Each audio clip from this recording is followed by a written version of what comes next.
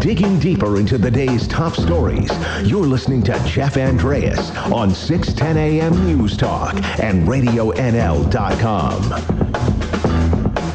Hello and welcome into the Jeff Andreas Show on what looks like it is going to be a bit of a snowy Tuesday. It is February 4th, and thank you so much for tuning in here with me today. I hope you're having a good Tuesday so far. I have a good show lined up here for the day. The city of Kamloops is celebrating Arena Safety Week this week. It is the second annual year it is recognized this week, and the movement was launched last year in light of changes made due to the tragedy after an ammonia leak in Fernie back in 2017. 3 arena workers died in Fernie that day due to the failure of aging equipment and poor operational and management decisions. So the city of Kamloops is aiming to celebrate the great work that staff and teams do to make the facilities safe and to recognize how important they are for our community. The week is also a chance for staff to brush up on their safety knowledge. The importance of things like this was sort of highlighted with this past August here in Kamloops. There was a potentially dangerous situation that arose for city staff at Brock Arena that forced the evacuation of the arena as well as the attached pool. So alarms connected to ammonia sensors sounded, which caused staff to initiate evacuation procedures throughout the building and pool. Close to 35 people were evacuated from the building, and Kamloops Fire Rescue attended. Fortunately, it ended up being a false alarm, but situations like that go to show the need for procedures to be in place to keep people safe and to be able to be prepared and react when things do occur. So I'll be joined by the City of Kamloops Facilities Manager to talk more about what is in store over the course of the next few days here, as it is Arena Safety Week, to make sure safety measures are in place at our city facilities and that they are being followed. Also, with my agenda with the Facilities Manager is to talk a little bit about boat launches, which are a part of supplemental budget items presented to Council last week. 2 options are being submitted for consideration when it comes to boat launch improvements here. Option 1 outlines minimal improvements that total less than $8,000 and include installing new signage at all sites to advise users of applicable city bylaws, ongoing maintenance to boat ramps to fill gaps between pavers, and a parking reconfiguration at MacArthur Island. So some minimal work there involved in option 1, not going to cost a ton of money. Option 2, though, is a little bit more. It includes that signage that was mentioned, but also outlines some capital investments, including paved parking at Pioneer Park for vehicles with trailers, boat ramp replacements at Valley View and Pioneer Park facilities, and replacing the dock and performing dredging at MacArthur Island. A small change to the parking layout at MacArthur Island is also a recommended investment. So the total cost for option 2 is about $763,000. Now, option 2 is what is proposed at this time, but that cost would be, spread out over the next 4 budget cycles. It would include $4,000 this year for that signage, and then $300,000 next year, followed by $380,000 in 2022, and then $75,000 in 2023. Dredging the river access at the MacArthur Island boat launch was also an investment requested through the public input, and it is viewed as a way to extend the time that the facility could operate for motorized boat users. So that dredging work is already within the city's investment plan for the upcoming budget session, upcoming spring, if you will, and is contingent on some environmental permits that are currently being reviewed and subject to that final approval. So that looks like it will likely go through, but of course it is dependent on some of those permits being issued. So Jeff Putnam will be coming on to discuss all of that in just a little bit. At around the 35-minute mark of the show, I'm going to be joined by the BC Green Party leadership hopeful, Sonia Furstenau. About a week ago, she joined the race to lead the BC Greens. So the party will continue accepting applications until April 15th, and I have read that at least one more person is said to be on the verge of entering the race, while a couple of others are still thinking about it. Furstenau is the MLA for Cowichan Valley, and when she declared her candidacy last week, she promised a fresh style of leadership. She's quoted as saying she will demonstrate very much that her leadership is inclusive, is to bring people in, to widen the support, and to widen the people who can recognize that really the Greens represent what many, many people in communities across British Columbia would like to see in their politics. So Furstenau dismissed the idea that she and other Greens had grown too cozy with the NDP to run an effective campaign against them. The next general election is currently scheduled for October of 2021. So Furstenau will join me in the back half of the show to talk a little bit more about what her plans are between now and then in order to first secure the leadership bid for the BC Green Party, and then what her plan would be if an election were called, and how that process would roll out with her at the helm. So I'll be talking with her at around the 35-minute mark of today's show. So stick around for that. It should be a good little chat. Like I said, that'll be coming up at around the 35-minute mark. And to end off the show today, it will be another edition of What's Trending. What's trending? Yes, What's Trending is a segment where I look at some of the more talked about stories, both locally and nationally. One of the things that's being talked about here in Kamloops quite a bit over the last 24 hours or so is that a teenager got lost out at Sun Peaks and then got stuck outside, unable to gain access to a shed which he came across. So we'll be talking a little bit more about that situation. Fortunately, he was found safely yesterday by search and rescue crews who were able to see tracks in the snow leading up to that shed, which helped them find this 14-year-old boy who was lost out there overnight on Sunday night. So a pretty scary situation for him. Fortunately, he was found, did require a little bit of treatment for some injuries. I'm not exactly sure what those were, but I'm guessing they were weather-related, probably something along the lines of some frostbite. I mean, if you spend the night outside, you're going to be susceptible to those kinds of injuries. So fortunately, the situation seems like it kind of came to a happy conclusion, and everything kind of worked out in the end, despite it was probably not a very fun night on Sunday night for this 14-year-old boy. So I'll talk a little bit more about that situation and just some of the issues that arise when talking about that. Another thing on the national list here, Senator Lynn Bayek was the number 5 Google search in Canada yesterday. Bayek is again facing suspension from the Red Chamber for failing to complete her anti-racism training, a project which started off on the wrong foot when she told her instructors she was Métis because her parents had adopted an Indigenous child. I mean, I adopted a cat once, right? So that must make me a feline? Is that how that works? Well, anyway, Bayek has been in this kind of situation in the past, and I'll get into all of that at the end of the show, and I'll be ending things off with my favorite trend on the second day of the week. It's called #Tuesday Motivation, which is pretty self-explanatory in the fact that people post their favorite inspirational quotes to help us get through 4 more days of work. So I'll be pulling up some of my favorite ones of those, talking a little bit about Senator Lynn Bayek, and of course, this situation out at Sun Peaks as things went down there over the course of Sunday and into Monday morning. So that's all going to be coming up here over the next little bit, so please stick around because I got some great stuff coming up. Jeff Putnam's coming up next after the break. We got BC Green Party hopeful Sonia Forstado coming up at around the 35-minute mark, and then I'll be ending things off with another edition of What is Trending. So please stick around. We got more Jeff Andrea show coming up after the break. It's going to be good, so please stay tuned. Your opinion. Call or text 250-374-5345. Find us on Facebook or on Twitter at Radio NL News. This is Jeff Andreas on RadioNL.com. Welcome back to the program here on Tuesday, February 4th, and thanks so much for joining me. The City of Kamloops is celebrating its 2nd annual Arena Safety Week. Things kicked off yesterday, and the week-long initiative is set to include some hands-on opportunities to reinforce arena safety procedures, which of course keep workers and the public safe. I'm joined on the phone now by the city's facilities manager, Jeff Putnam. Jeff, thanks so much for being on the show here. Good morning. Really glad to be here. Yeah, so let's just start by talking about this initiative. So it's Arena Safety Week. This is the 2nd year that the city has done this. Maybe just start by telling me why this has felt like it's something that's important to run and what the message is over the course of this week. Well, as we all know, people in Kamloops really rely on our hockey rinks, not only for hockey, but for speed skating, figure skating, off-season events, graduations. They're kind of the heart and soul of our community, Jeff. And we all know about that terrible tragedy that occurred in Fernie a few years ago. And around this time last year, we thought, well, isn't it a great opportunity to kind of put the focus on our rinks with our employees and really do everything we can to increase our awareness around, safe handling of ammonia, refrigeration systems, as well as, just review our evacuation procedures and work with Kamloops Fire and Rescue and just reinforce all of the great safety policies we've already got in place and focus them on a single week. And what we found last year was our first annual one on the Friday, and I believe the children are off school on the Friday. We hosted a free public skate and tons of people came out. They really enjoyed that opportunity.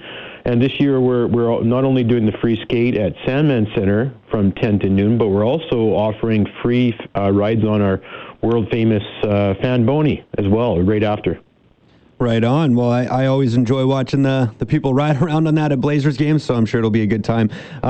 So with this whole Arena Safety Week and sort of being a response to what happened in Fernie there, where, in 2017, the old equipment was being blamed for the deaths of 3 people, what does the city of Kamloops, I guess, learn from this, and what kind of changes have been made maybe to some maintenance procedures or anything along those lines to respond to what happened? Because, Arena Safety Week in and of itself is great, but, we're not just practicing safety for the course of 1 week. It's something that I assume is done 52 weeks a year. So just can you tell me kind of what has changed from how the city goes about maintaining its arenas as a result of that situation? Yeah, that's a really good question. And I just wanted to let everyone know that our maintenance protocols have always been extremely stringent. So we haven't had to make any changes to our actual maintenance. But what changes that we're doing is what Technical Safety BC and WorkSafe BC, which are the regulatory bodies we work with, in terms of how. So if there was a ammonia leak within the enclosed ice plant room in each of the rinks, they're all completely enclosed. We had to improve through the legislation, improve the volume of exhaust fans so it gets exhausted out faster. That's one of the outcomes that came out of the Fernie tragedy. As well as, I'm just trying to think here what the other major one.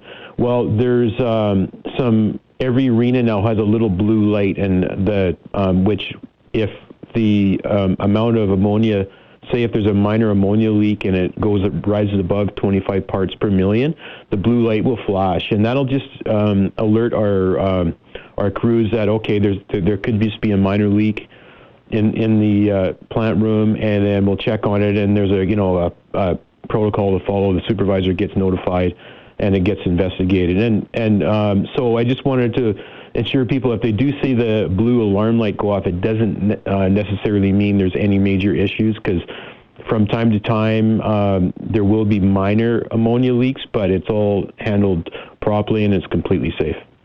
Good to know. That's definitely some good information for people who probably look at that blue light and wonder what the heck it is sometimes.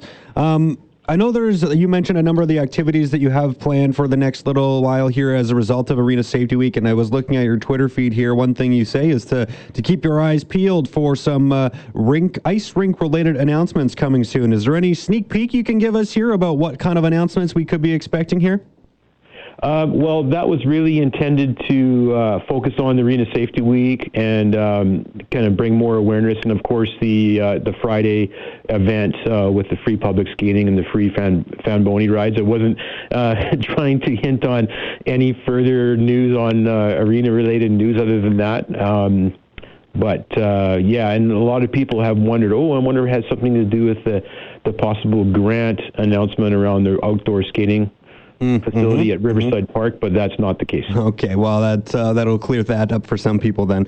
Let's move on to boat launches here. So, Arena Safety Week, a great initiative, and for people who are wanting to participate, there's a schedule, I believe, on the city website to participate in a number of the activities going on when it comes to Arena Safety Week. But let's move on to boat launches. That was another thing on our agenda here to talk about. We're looking at a couple of options here for what type of work the city might be doing here in 2020. So, there's a couple options that are on the table here. One is for, I believe, about $4,000 to look at some new signage at the city's 3 boat launches, those being Pioneer Park, Valley View, and MacArthur Island. I guess that looks like it is going to kind of move through. It is in option 1 and it's in option 2. So maybe just tell me what the importance is of improving the signage right now at these locations. Well, it's right now there's a lot of various regulatory information on there from various, from fisheries and oceans, from the city, and I believe the RCMP have signed. So what we want to do is just trying to streamline the signage and make it a little more appealing and easier to read, and for boat users as well. Line painting in the parking lots and that type of thing. I believe it's about $8,000 expense, and we're proposing that to happen this year, as well as dredging the channel through MacArthur Island. We're working through getting approvals from Department of Fisheries and Oceans. So hopefully we can get that work done this winter. If not, it may need to wait till late fall. And as you know, as you mentioned, Jeff, we've got 3 boat launches. They're all very well used. One on Valley View, one on MacArthur Island, and of course our busiest one at Pioneer Park.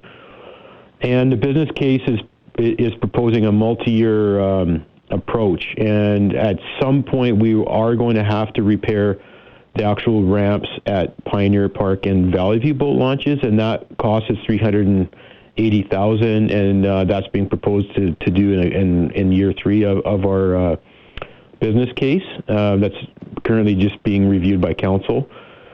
And the one other recommendation was improving kind of flow in Pioneer Park, because right now there's a bit of a tree island that separates the boat trailer parking as well as the Pioneer Park visitor parking. We want to kind of connect those two, have better flow, increase the capacity for parking your boat trailer as well. So, and then we're also looking at kind of what options, what it might look like if we were to charge a small fee for boat trailer parking. Yeah, why is that something that is being considered right now? I just, you brought it up there, and I know parking is always a contentious issue for a lot of people, and anytime you mention, adding a charge to something that was previously free, it tends to get people a little bit, up in arms. So just sort of, what is the thought process behind adding some paid parking spots? Yeah, well, I think a couple things. There are a limited number of boat users in general, and basically city taxpayers are essentially subsidizing the maintenance of these boat launches for the boat users. So it's quite common to have a small fee to use the launch and use the parking area. A lot of other communities are doing that, especially downtown or higher value real estate locations, such as Kelowna and other places like that. And I think the council also mentioned it previously before we started the business case of what it might look like. So we did some initial figures, but again, once you start charging for parking, then you have to pay for the enforcement of that. And we still have to kind of figure out the cost of actual enforcing through the bylaw department. We haven't done that yet. All right. Makes a lot of sense to me for the most part, and I understand why it would be something that would be explored. I'll get you out of here on this, Jeff, because we're almost out of time, and you talked a little bit about the dredging at MacArthur Island. So I just wanted to ask sort of what the process is right there at this point in time. You're waiting on some environmental approvals. Any ideas when you might hear back on that, since that is work that is scheduled to take place here this year? Yeah, so our Environmental Services Department, Jeff, is working through that right now. I haven't received an update recently. We're very hopeful to get it done in a late winter here, early spring, but if we can't, we'll have to wait till the fall, but it will get completed in 2020 at some point. Okay, and it sounds like it should have minimal impact on the boating season based on those timelines? Well, if it has to be delayed to the fall, it won't be ideal for sure. We would prefer to get it done in this winter, but we'll see what happens. All right. Well, Jeff, I really appreciate you taking the time. You were supposed to be on here yesterday, but our phone lines went down, so we moved you here to today. So I appreciate you being flexible and taking the time to come speak to me here on Tuesday. No problem at all. Thank you. Right on. That was Jeff Putnam, the City of Kamloops Facilities Manager. Coming up after the break, I'm going to be talking with the BC Green Party leadership hopeful, Sonia Forstenow. She's the first to join the BC leadership race. I'll be talking to her after this. You're listening to Jeff Andreas on Radio NL 610 AM News Talk and RadioNL.com. Welcome back to the show here on Tuesday the 4th, and thanks for tuning in. Andrew Weaver brought the BC Green Party to new heights. In 2013, he became the first Green to win a seat in the BC legislature. And in 2017, Weaver was leader, and the party grew to 3 MLAs holding the balance of power in the new NDP government. But now Weaver has resigned as leader, and MLA Adam Olsen has stepped in as interim leader. Well, now the real leadership race is starting to warm up here, as last week it was announced that the MLA for Cowichan Valley, Sonia Forstenow, will seek the party's leadership. And I'm joined on the phone now by Sonia Forstenow. Sonia, thank you so much for taking the time here. Great to be here, Jeff. Thanks. So it's been about a week now since you put your name forward to be the next leader of the BC Green Party. I guess just how have things been going here over that time? I mean, how have you been received over the course of your first week, sort of putting yourself out there as a leadership candidate? Yeah, it's been an incredibly positive first week. So we've had thousands of dollars come in donations in addition to the money we'd already raised before we got going. And dozens of sign-ups for volunteers and people to participate in the campaign. Several events have already been lined up. In the next 2 weeks, I'm traveling all over Vancouver Island, and then come March, I'll be heading into the interior, including a stop in Kamloops. Perfect. Well, we'll look for you in March here in the Kamloops area. We'll definitely look forward to that. So what are you hoping to get this gig? Like, what exactly would your goals be if you were to be the next leader of the BC Green Party? Well, I think the Greens have a lot to offer. We've already demonstrated how much we can change BC politics in the time that we've been there. We've been able to move from the kind of tired two-party system that we've had in BC for so long and demonstrated that having a third voice, having the Greens in the BC legislature really makes a difference. And so we're going to continue building on that momentum and that trajectory that we've got. And really, the main thing that I want to convey in this campaign is change isn't only possible, it's necessary. And I look to Kamloops as an example of a city, a region that is really embracing change. I was at a sustainability conference in Kamloops early 2015 after I'd been elected as a regional director here in Cowichan, and I was so impressed with the forward thinking that was happening in Kamloops. And now you've got this new investment coming, the Hive, where you're really transforming your downtown into the real, literally the hive of the new economy, inviting the kind of innovation and entrepreneurial economy into your city. This is what is so possible across BC, and this is what the Greens really recognize as the future for BC's economy.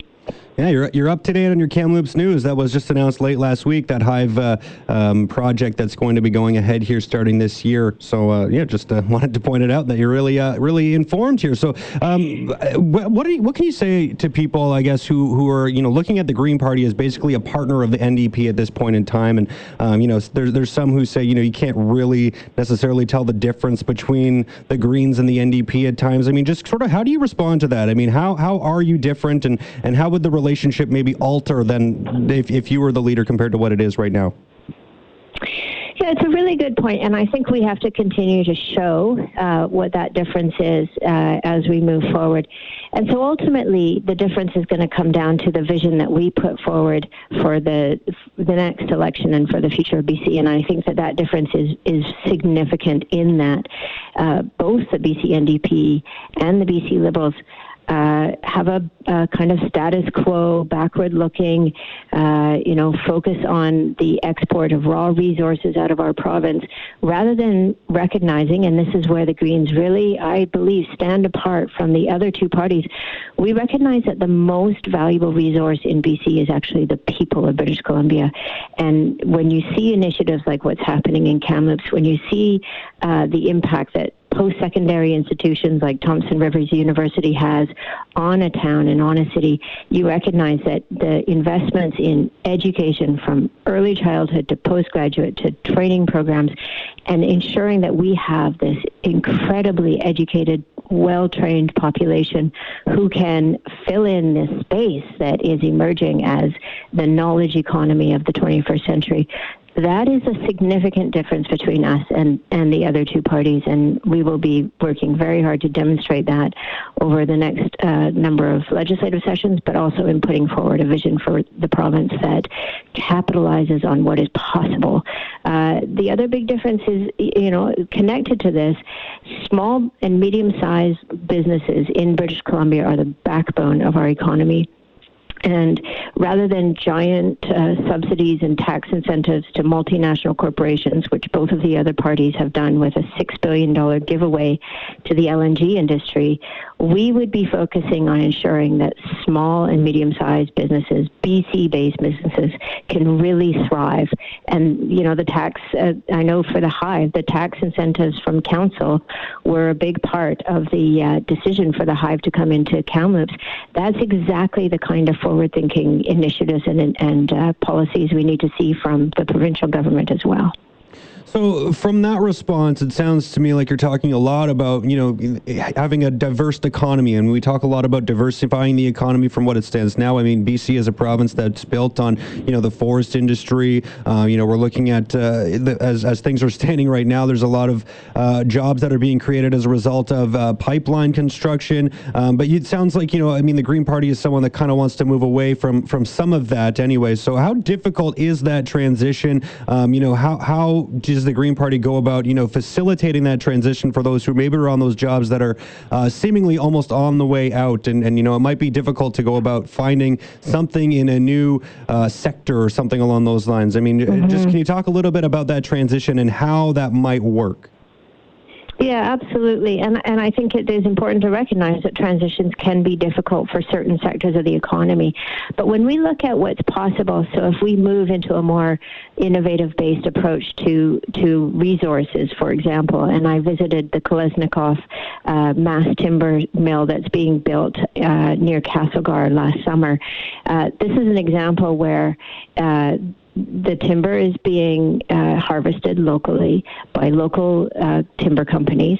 It's being sold to the local mill, which is doing a value-added product and significantly more value-added once they get their mass timber site up and running, which then provides materials for building right here in British Columbia. And you start to actually have economies that, yes, include resources, but produce far more jobs along the way and produce far more money to the economy in the use of that resource.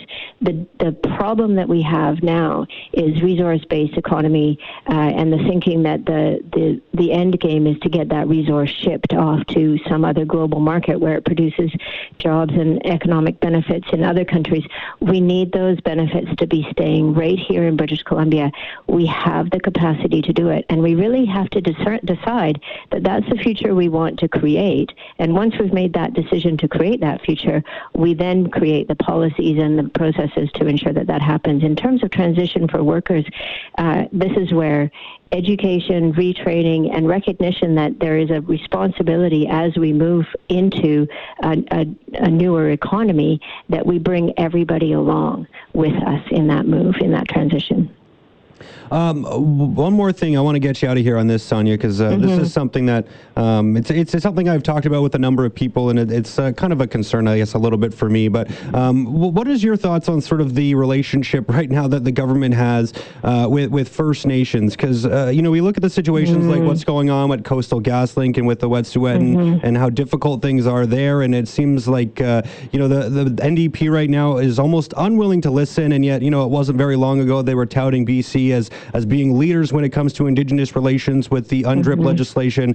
Just wanted to get your overall thoughts on how things might change under a Green Party leadership. What would those relationships look like, and how would they differentiate from what we're seeing right now? That's a great question, and it's such an important one because just like we're transitioning in the economy, we also have to transition as we move through the long process of reconciliation and the change of the relationships between levels of government and First Nations and Indigenous communities. It's not enough to say the words. It actually has to translate into a real change in approaches and action. And as you say, listening has to be a significant part of this. And as you know, our current interim leader, Adam Olsen, traveled up and met with the chiefs at Wet'suwet'en and also met with the RCMP and went up there really to listen and to understand from the ground what is happening in that area and what is at the root of that conflict. And this is, again, the challenge with approaching our economy as being one that is about shipping raw resources off of our coastline as quickly as we can, we are going to come up against these barriers from First Nations, but also from communities. And unless we determine together what is the vision of the future that we all agree on, we are going to hit against these roadblocks. And that vision really needs to be one that doesn't exclude people from the well-being and prosperity that can be achieved. And this is what the message is that for too long, communities have been excluded from that. And as we see with the job losses happening across BC in the forestry sector, there's a real risk that there's more exclusion coming. So this is a time for us to say there's an opportunity to really reframe where we're going as a province. We have so much potential and so much going for us. We have to get out of the backwards thinking that we've been trapped in for so long. Well, Sonia, thank you so much for taking the time to come on and speak with me here today. I really appreciate it. And we'll definitely be keeping our eyes peeled for when you're here in the spring, and we'll catch up with you then. So thank you so much for doing this. I appreciate it. Thank you so much. I really enjoy it, and I can't wait to be back in Kamloops. Right. All the best. All right. Have a great rest of your Tuesday. That was the MLA for Cowichan Valley, Sonia Furstenau, and of course, she is seeking to become the next leader of the BC Green Party. So yeah, definitely some interesting initiatives there on her agenda, and we'll see, if she can win that leadership bid and then what happens as a result. We are looking right now to 2021 for the next BC election. I mean, that, of course, could change at any minute, but as of right now, that is the plan to look ahead to the fall of 2021. Well, coming up next, we're going to be looking at what's trending. We're going to be talking about some things here going on locally, some things going on nationally. That's all going to be coming up after the break, so please stick around. More Jeff Andrea Show is coming up. Local news now. Radio NL, 610 AM, and RadioNL.com. Digging deeper into the day's top stories, you're listening to Jeff Andreas on 610 AM News Talk and RadioNL.com.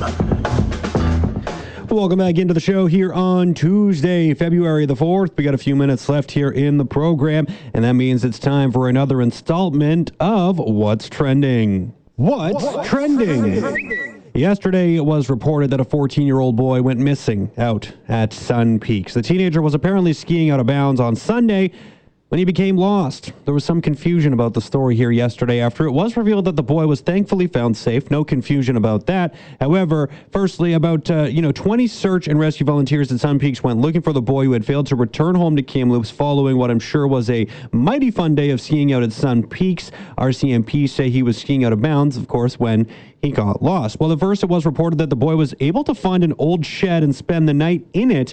However, later yesterday afternoon, it was then revealed that he wasn't actually able to gain entry to the shed and ended up spending the night in the elements. That does not sound like a fun night.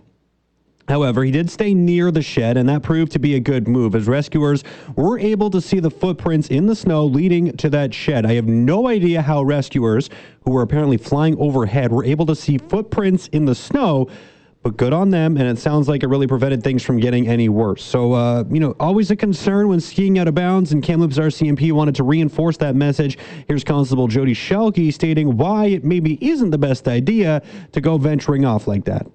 It is very dangerous to go out of bounds when you're skiing or snowboarding. And it's just situations like this that brings it to the forefront of just how dangerous it could be. So thankfully, this 14-year-old kid was found, and he did require some ambulatory care. I'm going to guess for some form of frostbite, but I shouldn't speculate perhaps. But the point is that everything did work out in the end, and I'm sure this one individual will be staying within the boundaries next time he heads up the mountain, or I'm sure his parents will be pretty adamant that he do so, even if he doesn't feel the need to. So we'll see. Well, thankfully, that was a good conclusion. No issues. Everything seems to be, okay when it comes to what happened out at Sun Peaks. But definitely a scary situation, and one that reinforces the need to make sure people know where you are and that you stay in bounds. So that's what's trending here in Kamloops. But what's trending here on a national level? Well, Senator Lynn Bayek was the number 5 Google search here in Canada yesterday. Bayak is once again facing suspension from the Red Chamber for failing to complete her anti-racism training, a project which started off on the wrong foot when she told her instructors she was Métis because her parents had adopted an Indigenous child. If you don't know the history of Lynn Bayak, she is a senator from Dryden, Ontario. Bayak had previously been suspended from the Senate after declining to remove letters from her website that had been widely condemned as racist, and then she refused to apologize for posting those letters. Bayak dismissed criticism of those letters as political correctness gone awry and equated her punishment of a temporary suspension to George Orwell's novel 1984. That's a little bit much, I would say. But Bayak also faced a ton of backlash as well when in the House, and she said how much good the residential school system had provided, something that many quickly came out and spoke out against. Bayak essentially said that focusing on the systemic physical, mental, and sexual abuse, which resulted in the death of at least 6,000 children from malnutrition and disease in the residential school system, Bayak went on to say that those findings overshadowed the good deeds of well-intentioned residential school workers. And now this is the latest in a string of what I would like to call misinformed hot takes, but may just be a case of unmitigated ignorance. I'm not sure exactly how to go about phrasing these kinds of things that are being said by Senator Lynn Bayak, but it's something that I think many people take issue with. And like I said here yesterday, she was in the news for basically saying that she was Métis because her parents had adopted an Indigenous child, and I don't think that's quite how that works. Well, let's end things off here on a bit of a high note, shall we? It's time for some hashtag Tuesday motivation, an always trending topic on Tuesday. If you're on Twitter, you can see a lot of good stuff that's going on when we're talking about some Tuesday motivation. Get some motivational quotes out there to hopefully help get you through your day here today on Tuesday and maybe through the rest of the week. Who knows? It's early in the week. We got 4 more days to go. Maybe you need a little motivation to help you through those days. Well, here's a couple of good quotes I found here today. I'm sure there's nothing overly new about them, but it doesn't change the fact that they are, to me anyway, somewhat inspirational. Here's one. If you find a path with no obstacles, it probably doesn't lead anywhere. Yes, it's important for us to work hard and make sure that you're doing the best you can. Like I was saying, if you got 4 more days of work here and you're struggling to get through it, well, just remember that if it was easy, it wouldn't be worth doing. So that's something I think you should just keep in mind and make sure you keep on trucking here and moving forward. We got a couple of days to go before the weekend. I think that you can make it. And here's my last and final motivational tweet of the day. Number 2, you don't need someone to complete you. You only need someone to accept you completely. I think that's a nice way to end things off. We're 10 days away from Valentine's Day. You don't need someone to complete you. You just need someone to accept you completely. Isn't that very nice? It's a nice way to end things off. So there you go. There's your hashtag Tuesday motivation.